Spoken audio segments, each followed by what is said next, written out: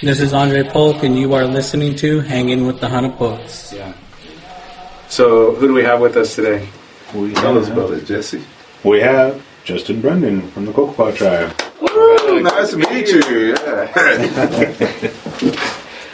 Came all the way up to the Mud Hut today to hang with the Hanapoks. We're going to talk about some of the, the relations, some of the things that he has found through his explorations in Kokopah and into Quechan territories as well.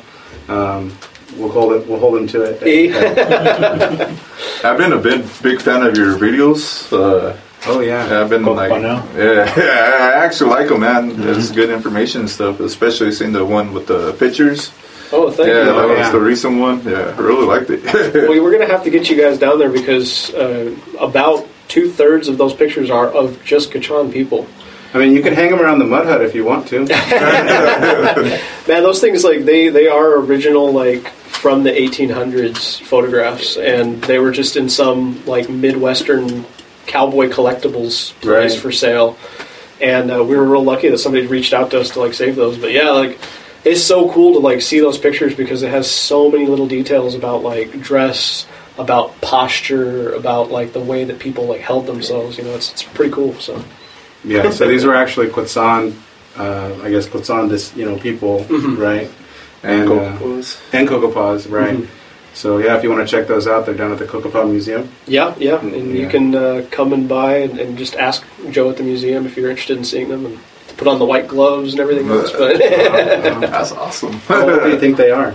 So they are dated from the 1880s. Okay. So they're before any Kokopahs or Quechans were in the Kokopah or Quechan. Yeah, like before any of us were in the, like, wage economy. Mm-hmm. So it was when the culture was still very much non-westernized. Was it pre or post bounties? Basically the way that I look at it is post introduction of textiles. Okay. So that's a big thing. Like when Quechan started wearing clothes, or it's when textiles were used for traditional clothing. So moving from willow bark loincloths to cloth loincloths, like that's a big transition because that's when you start to see the actual adoption of, like, material culture from the West, but not stylistically or anything else from the Western culture. Hold on. Did he just say that ribbon shirts aren't traditional? No, I can't believe it. Throw them all out. Switch from what, the willow bark, right? Take off all your clothes, guys. Yeah, I mean, I'd rather wear a ribbon shirt. It's a lot less itchy. Willow bark. That's cool. Yeah. Have you tried one on? So I've tried on the willow bark skirts or loincloths, and yeah, they're itchy, man. That's why they walk around naked, right? Well, there was some higher end ones that they used to wear that were made out of agave fiber, but, like, it was really labor intensive to make those, and so you see, like, the fancy lads and the fancy gals, they were the ones that were wearing those, like, nice agave fiber ones, but Willow's not that great. He said I'd trade all my beans for one of those. You can have the white beans too. Is there a word for the loincloth? You know what? That's actually something that I'm trying to find out, because a lot of the words that we have are from, like, the 50s, the 40s. You know, when that part of the culture had already kind of faded away. It's kind of the same thing with, like, the flutes and stuff, like those. You know, a lot of people didn't really remember the words for the flute because the flutes disappeared in the 50s, 60s. So recovering those words is really about digging into literature at this point, and then asking an elder and seeing if it sparks something that, like, because a lot of them, they still have that back there. You just have to, like, spark the memory, and then they can say, oh yeah, I remember that. Have you ever went to what's that place called in Washington, D.C.? The Smithsonian. Doesn't Francis Densmore have tapes of that? So we were really, really lucky. We got all of Francis Densmore's wax cylinders digitized. I know, we don't have to go. What the hell? And they just got a new recording studio to get those, and they sent us her complete recordings in high definition, like FLAC files. You know, if you're an audiophile, you can. The big thing that we're trying to do right now is because they're so old. there's lots of like, you know, buzzing and popping and like really quiet parts, and you can't quite hear, you know, throwing the gourd, or you can't quite hear the basket drum in the background. And that's kind of interesting because, you know, like basket drums, for example, that's something that Cocopas and Kachans used to have. Deer songs? And well, for specifically for dancing songs too. There's this whole series that were called just dancing songs, and they're not bird songs. And Not bird songs. they're different. You know, it's really weird. They got a different tempo to them. They got a different feel. Not gourds. No, not Right, gourds. We're basket, talking right, a basket. basically it's a cone-shaped basket turned upside down, and there's an arrowweed drumstick that's 5 arrowweeds that are bound together that you hit it with. So it's kind of like a jazz drum almost when you think about it, the way that you hit it. Kind of like how they used to say in Kanye when they would just scrape it. There was one Anya, and they would do it like that. They would sit there, like squat down. All of them would do it, and then at a certain point, they'd point up at the sky with their eyes closed. But they'd reference the sun. That's all I really heard about it. I tried to ask a lot of different elders. They didn't really know. Do you guys have any knowledge of that? So that was the interesting thing, was actually making the connection to how that transitioned through time, because basket making really disappeared when people started to get wage labor jobs, because you know, you're spending so much time working for the farmer, you don't really have time to make these traditional goods. And so all of the elders that are old enough to remember cardboard box drums. And that connection of, well, what came before the cardboard box? It was the basket drum. So there still are elders who remember like the cardboard box drums being played. They remember the songs that they go with. But that old school sound of the drum made out of willow, you know, I don't know anybody who can make a willow basket anymore. And that's the hard part, is trying to find somebody who can recreate that. Because there is one at the Smithsonian, actually, one of those baskets and the drumsticks at the Smithsonian just waiting to be looked at and learned from. I wonder if you could probably go to another Yuma tribe and ask them, or Hokan, and ask them, see if, hey, how do you do this? Yeah. So I've even reached out to, because the only living basket drum players that there are from the O'odham. And even with them, you know, I'm friends with a couple people there that do pottery and basketry, and they said willow basketry in particular is not something that there's a lot of people that do anymore. Most of them do yucca fiber baskets. So again, it's that very specialized type of material culture that we need to find people who have that. It's like with basket hats. Like women used to wear basket hats, and you still see that with some of the tribes up the California coast. But down here, it's hard to find somebody who knows how to form it to the shape of the head. I would talk to Stan Rodriguez in San Isabel.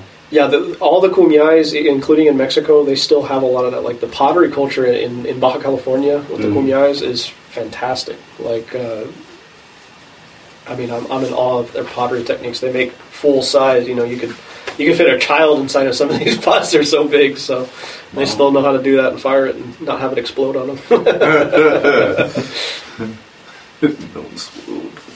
But yeah, there's also other stuff up there at the Smithsonian, like feather headdresses, which is something that the Kachan in that picture are wearing.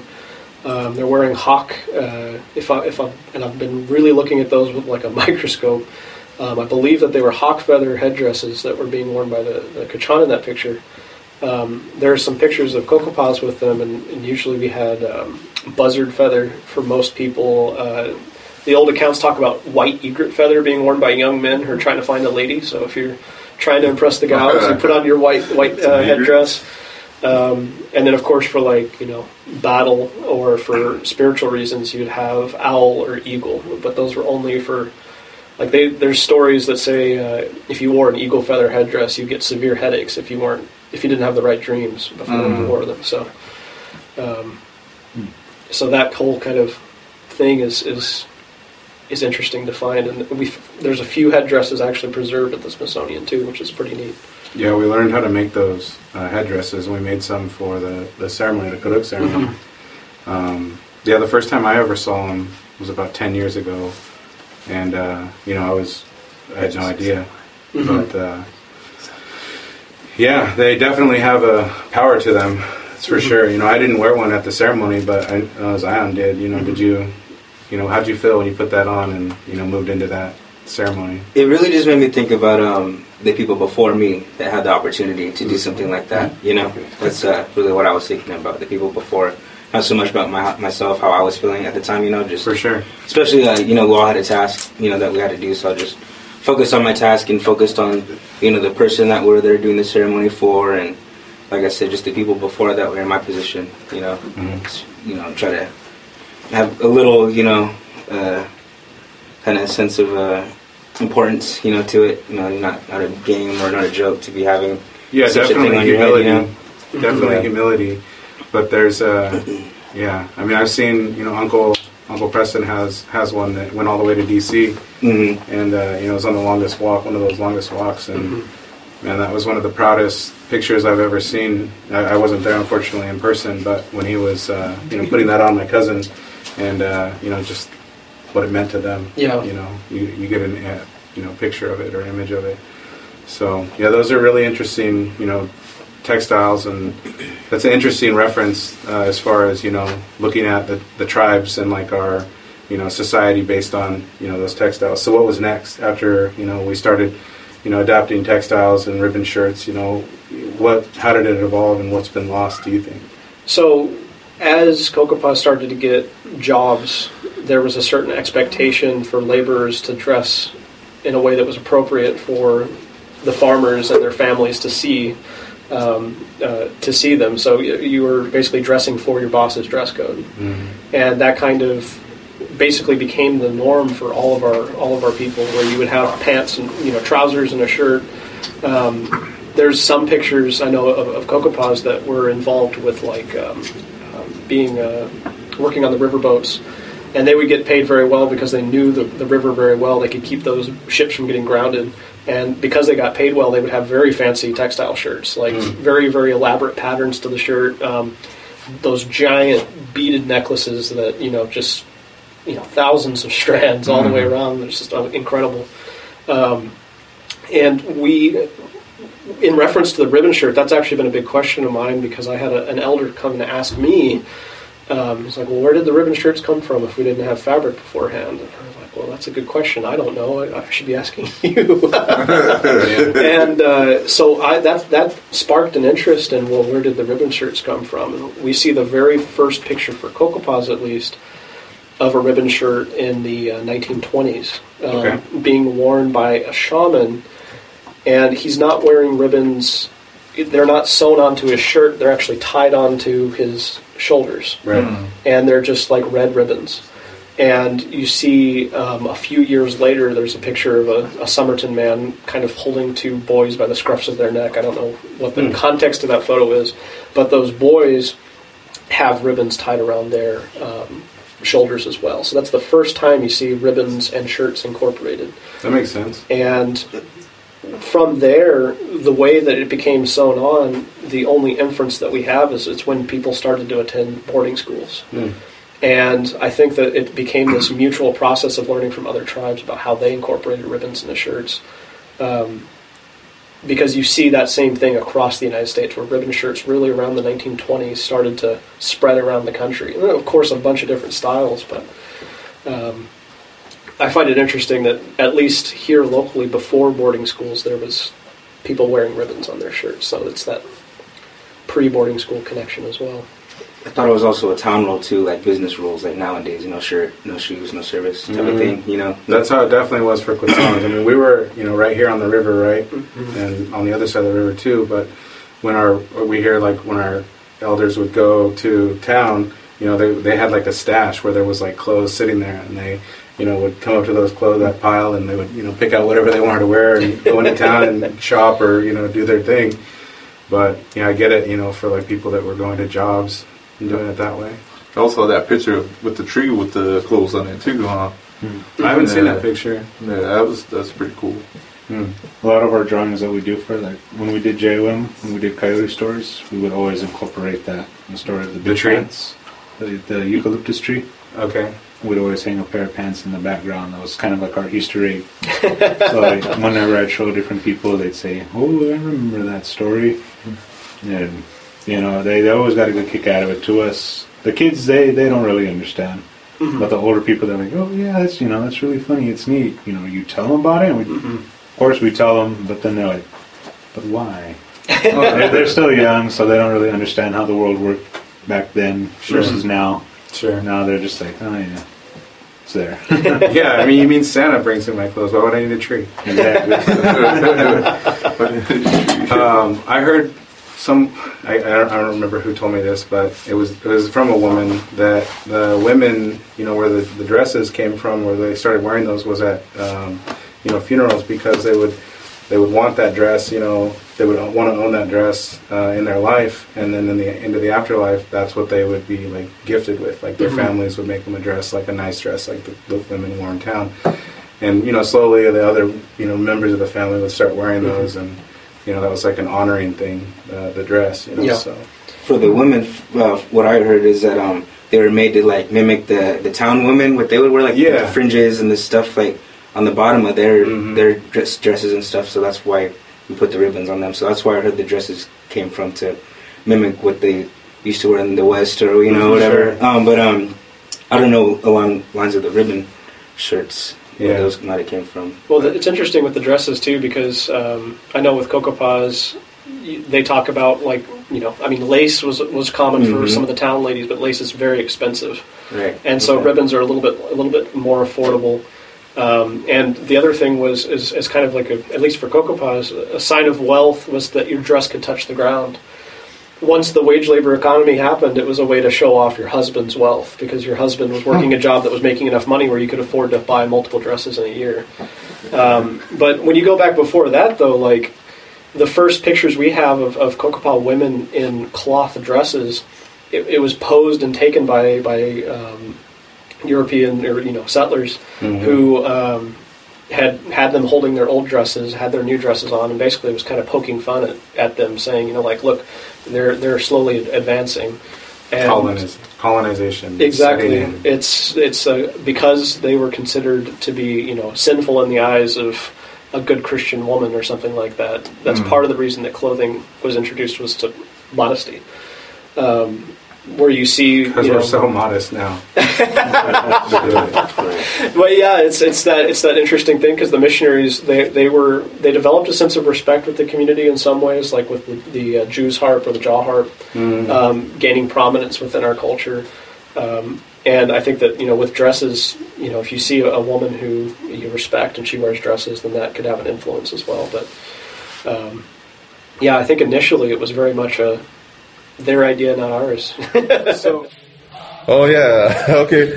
This is just Chris. We are accepting donations. Whatever you want to give us, we'll be glad to take it. Even food, maybe a mud or rock.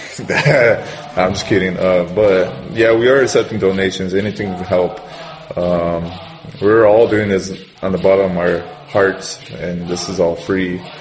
And well, I hope you guys like it.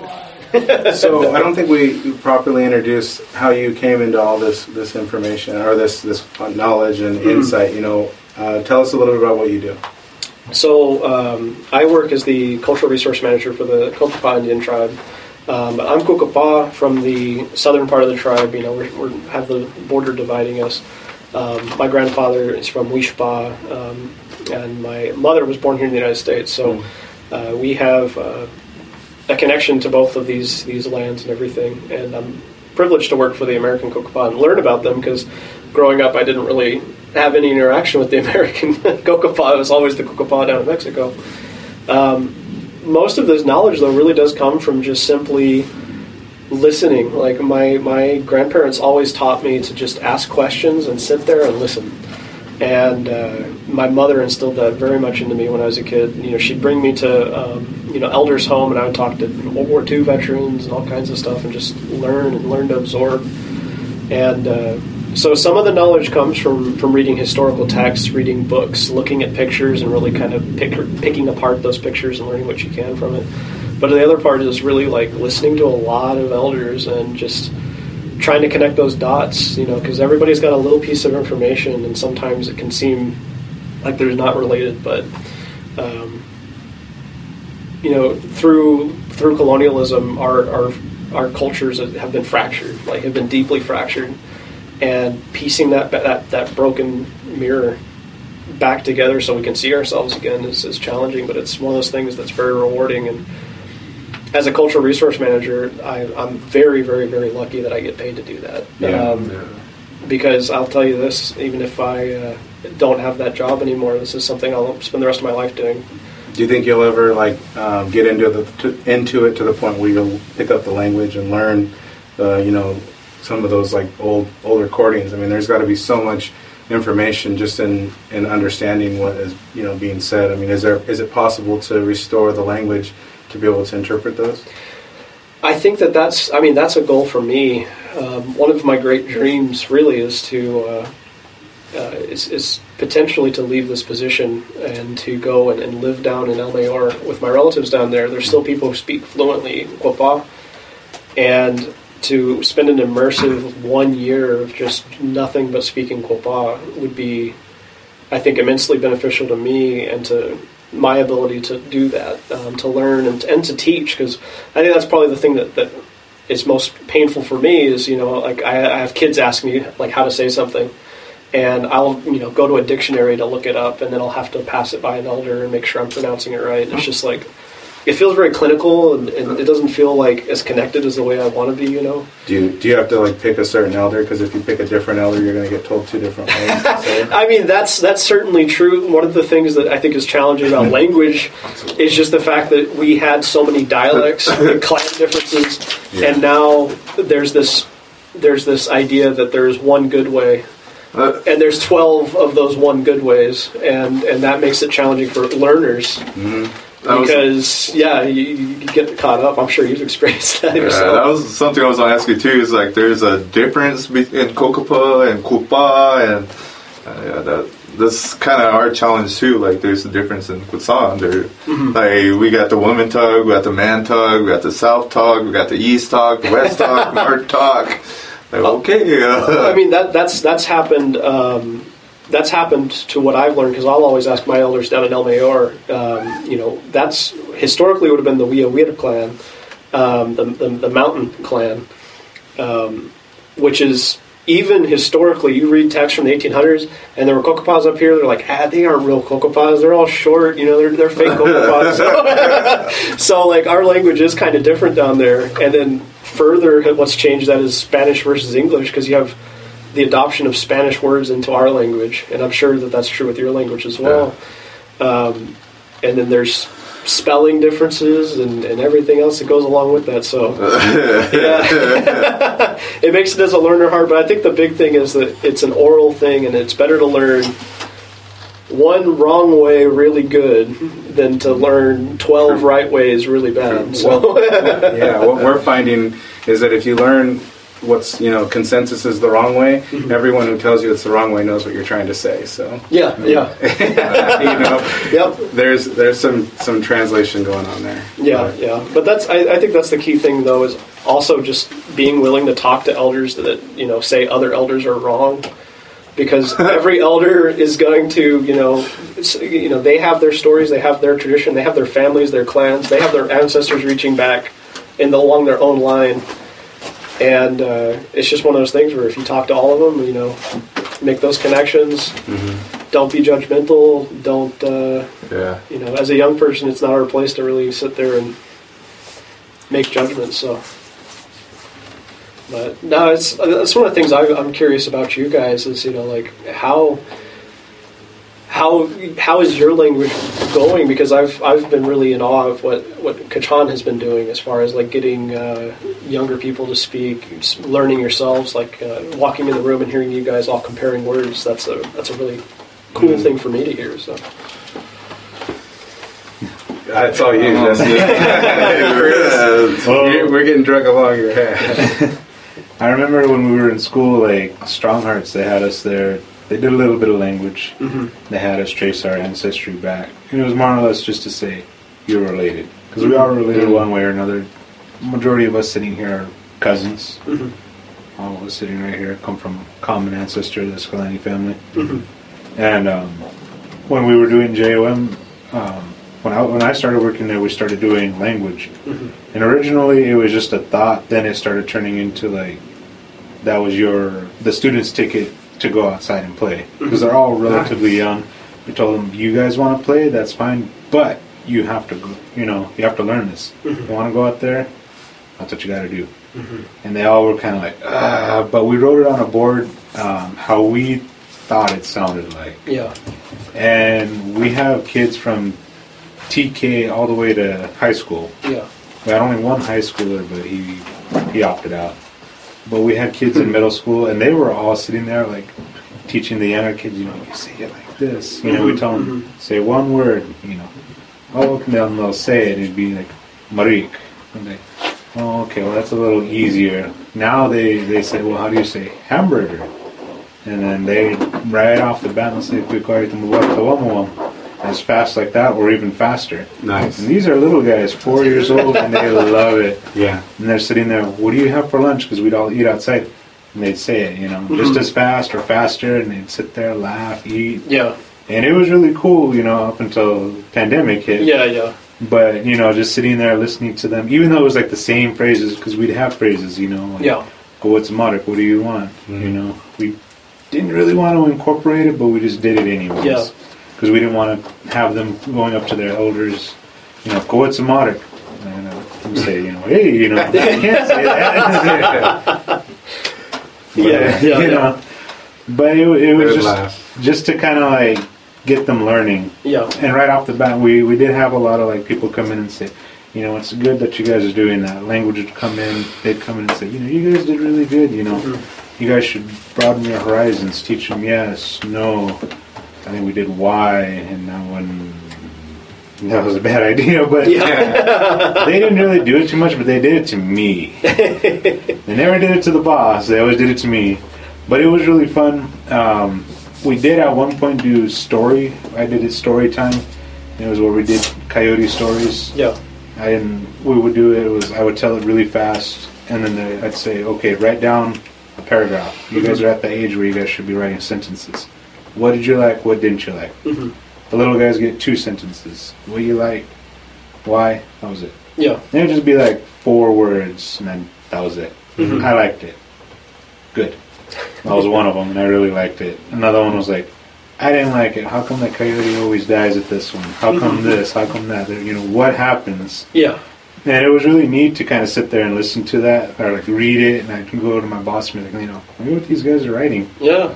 And we wanted to do more. We wanted to do like gourd making. We wanted to do all kinds of other stuff, but we never really got a chance to because of the pandemic. Yeah. We already started talking about like doing skits and whatnot. Yeah. It was a lot of fun, but that kind of shut us down really fast. Yeah. Well, I know down in Mexico with the Cucapá, they have taken advantage of the pandemic in a way because a lot of kids are at home to do like smaller home-based instruction, and like trying to use technology like Skype and Facebook and things like that to do these types of lessons. But yeah, no, it's always great to see that kid get that interest where they like ask about new words. Like one of the funniest things that's ever happened was I told kids, you can ask me any word that you want and I'll find out how to say that word and I'll tell you. And we had this one little kid walk up and he's like, I want to know how to say fart. And I was like, okay, that's what you want to know? Then we're going to find out. And so we taught him how to say it, push it, and push it. And that's good sounding, yeah. Go ahead, Jesse. I'm not saying nothing. Say it. But yeah, Chris knows it. It was funny though because like they as soon as this kid learned that, it was just like that spark of like, wow, this is my language and I can say this, and they said it and then instantly started asking 1,000 more words. So just those funny little ways, I know in Mexico it's kind of the same thing. Like everybody learns all the bad words when they're kids, and but then they start to learn some of the more advanced stuff. And even there's been creative things. Like I have one relative, and she told her kids, like, hey, if you learn how to speak our language, when the police pull you over, they won't be able to understand you. You can just say whatever you want, and just stuff like that. There's little creative ways that different families do stuff. But like and I tell the kids too, any word you learn is a little victory, because like that's like the first step in decolonizing is to reclaim just your ability to communicate. So. I think that's probably the most important thing right now. People are disappearing, so probably not that many speakers, and probably for you guys and for us too. There's not that many. Yeah. Oh, especially fluent, the proper Yeah. speakers. Those ones are kind of disappearing. Oh yeah, proper. Yeah. No, I completely get that. I mean, one of the saddest things that happened was the late Polita. She was the last fluent speaker of the Kaliwa language in Baja California, and she passed away about a year and a half ago. And that was kind of one of those like moments that really kind of jarred me, because the Kaliwa are already kind of a small people, but when they lost her, it's like that's the chapter closed, and it's just like anything that they do now to try to bring it back is going to be much more difficult than it would have been if somebody would have taken the time to learn while she was still around. So, and that's why like any elder that wants to teach me, I'm just ready for it. You know, just tell me when and where, and I'll be there. So. Sometimes it's the more cantankerous elders, or things like that are actually the ones willing to teach you, and that's awesome to me. So. I just wish I was like that when I was younger too. Man, like there was so many chances. It's just like, nah, man, I'd rather get drunk. I mean, it's the priorities thing. Like I've heard that from so many people. Like my friend David, he said the same thing. He spent a lot of his youth partying, and now he's older. He's like, I'm getting serious about the culture, and I'm learning about it. And it's never too late. It's never too late. That's so. true. That's true. Until it is too late, Yeah. I don't know. We had a pretty strict directive from our elders, the men that we've been learning from. That basically the synopsis of it all is, if you don't speak your language into the afterlife, how are you going to know what your ancestors are saying to you? Mm-hmm. And so it is about like not just your life here, but you're preparing yourself for that. So you should know everything you can get. It's like singing songs. Like if I was to start singing a song that I'd heard on the radio in Spanish and I don't speak Spanish, that song means nothing. It's just an instrument at that point. Do you hear the songs on Coav, the 105.1? Yeah. What do you think? I think that radio, like just the idea of having a radio station is a really good thing, and having that repetition, because I think that's another thing, is that when kids were growing up 100 years ago, they were hearing these songs being sung every day, and that's the way that you learn. It gets into your dreams, because you hear it so much, and I think the radio is kind of a way to do that. Yeah, our people, with that radio station for the last 2 years on repeat, they don't have an excuse not to know the songs, right? Repeat. They know them all forward and back. For sure. Tomas, nobody knows what he looks like, but they all know what he sounds like. Yep. No, we're very appreciative of anybody, whether it be Uncle, doing his efforts to preserve, Lori, what he does, each of the people that work for the tribes, and there's definitely still resources available, to people that want to learn, and I guess that's kind of what part of our initiative here with the Hanapuks is, to try and make that information accessible. And so share some of the resources that you have. We'll put them out there to the people. Like Chris said, we like what you guys are doing with the Cocopa now, and getting the media out there, and let us know how we can help. Yeah, no, I think that's the only way forward for us as people, as Indigenous people, is cooperation. It's building off of what each other's know, because, like I said, we're filling in that broken mirror, and if you've got a piece of that mirror, man, I'd be really appreciative, and vice versa. If I've got a piece I can help you out with, that's just a beautiful thing. So cool. Well, we'd love to tap into those wax cylinders one of these days. Like that. Yeah. I mean, we've been trying to figure out how we're going to get to DC so we can check them out. So let us know when and where. Yeah. No, we've got that, and we could bring that by and listen to it and try our best. Maybe we can have some elders who can understand to help out with that, because that interpretation. It's kind of scratchy, but for sure. I think Dan has a few of those deer songs on his radio too, huh? It's on. Yeah, they're on the radio station actually. Sound like dust. They're talking about dust, Yamaput. Yeah, he's got quite a few songs.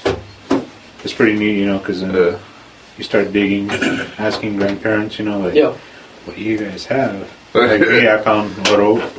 Dang. I was So I going to asked say, him like, one of the other interesting things is, like, Kokopah flute music. We don't have any surviving songs that are Kokopah flute music. There's no records, there's no recordings, there's no notes or anything like that.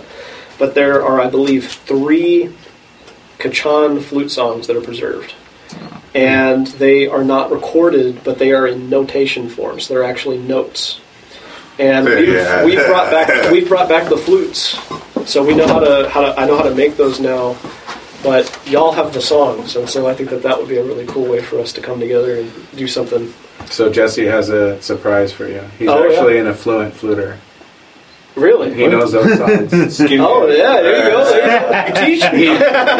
Someone told him that the ladies liked it, so he secretly learned it. The Will You Will? Yeah, yeah. Will.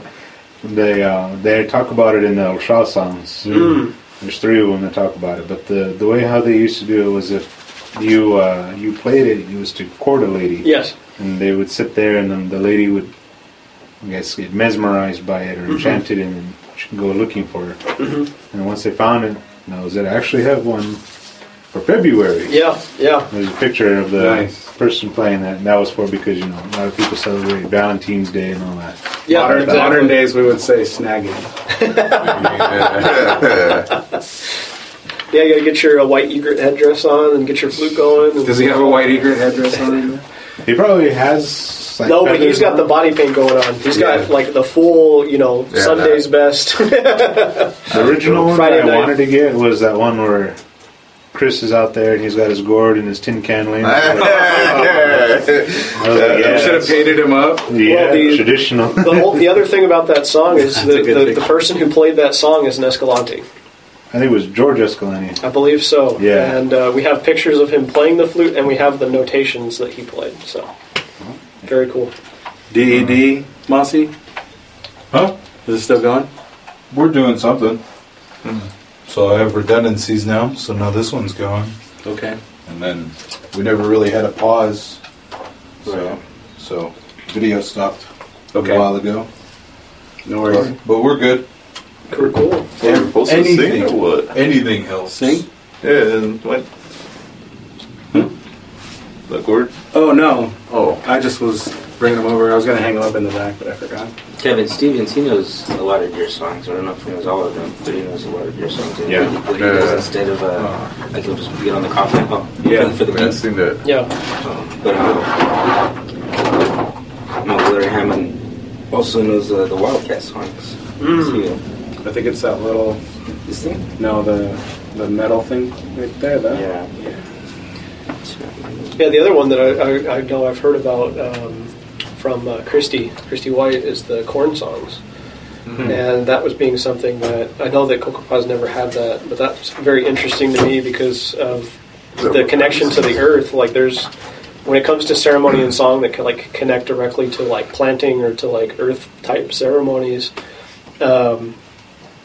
that's something that's also kind of been a challenge to uncover because we had, I was telling Jesse, we have a ceremony for planting panic grass, which the tribes along the Colorado River, we can Business claim there to right be there. one of the few peoples on the planet to have domesticated a species of grain, Interesting. which is just incredible. But there was a specific ceremony that went along with that involved spitting the seeds onto the ground and marking the ground with badger claws. So I always wondered if there were songs to go along with that. So Not sure. Is that corn song what Arlie sings? The Kyoso? Yeah. She just said that they were harvesting songs. I don't know. that might be what it is. And I don't know. What would you say that? Don't even look this way. Just kidding. Yeah, I thought it was interesting too when Lori pulled some out, man. Like he started singing. Yeah, that was pretty crazy. The Kill song. Kill songs? Yeah, Nice. I don't know which one, but he actually said he knew the whole- songs after yeah. the ones that we knew from the radio station.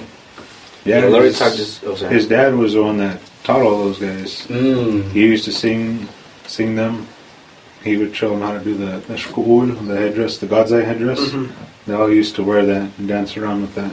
That's what they used to use in way back, but nowadays I think the only family that does use it is the Emersons. Are the ones that dance around with it. I have one. I showed it to my kids at the JOMs. This is what they used to use, men, women. Yeah. But only that family knows really how to dance with it. Pretty sure they could dance with it, any of us, but wow.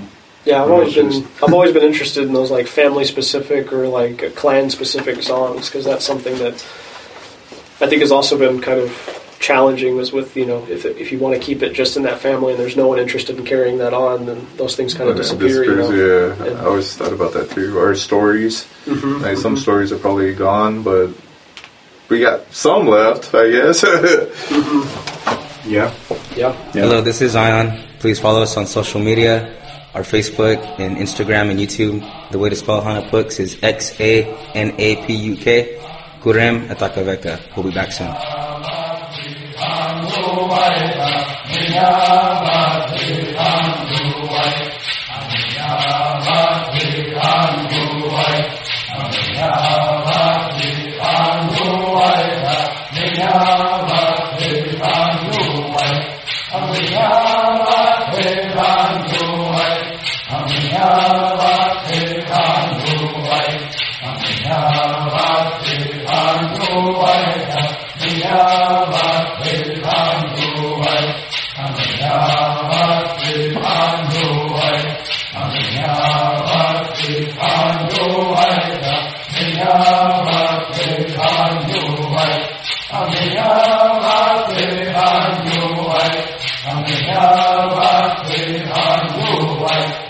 Amen.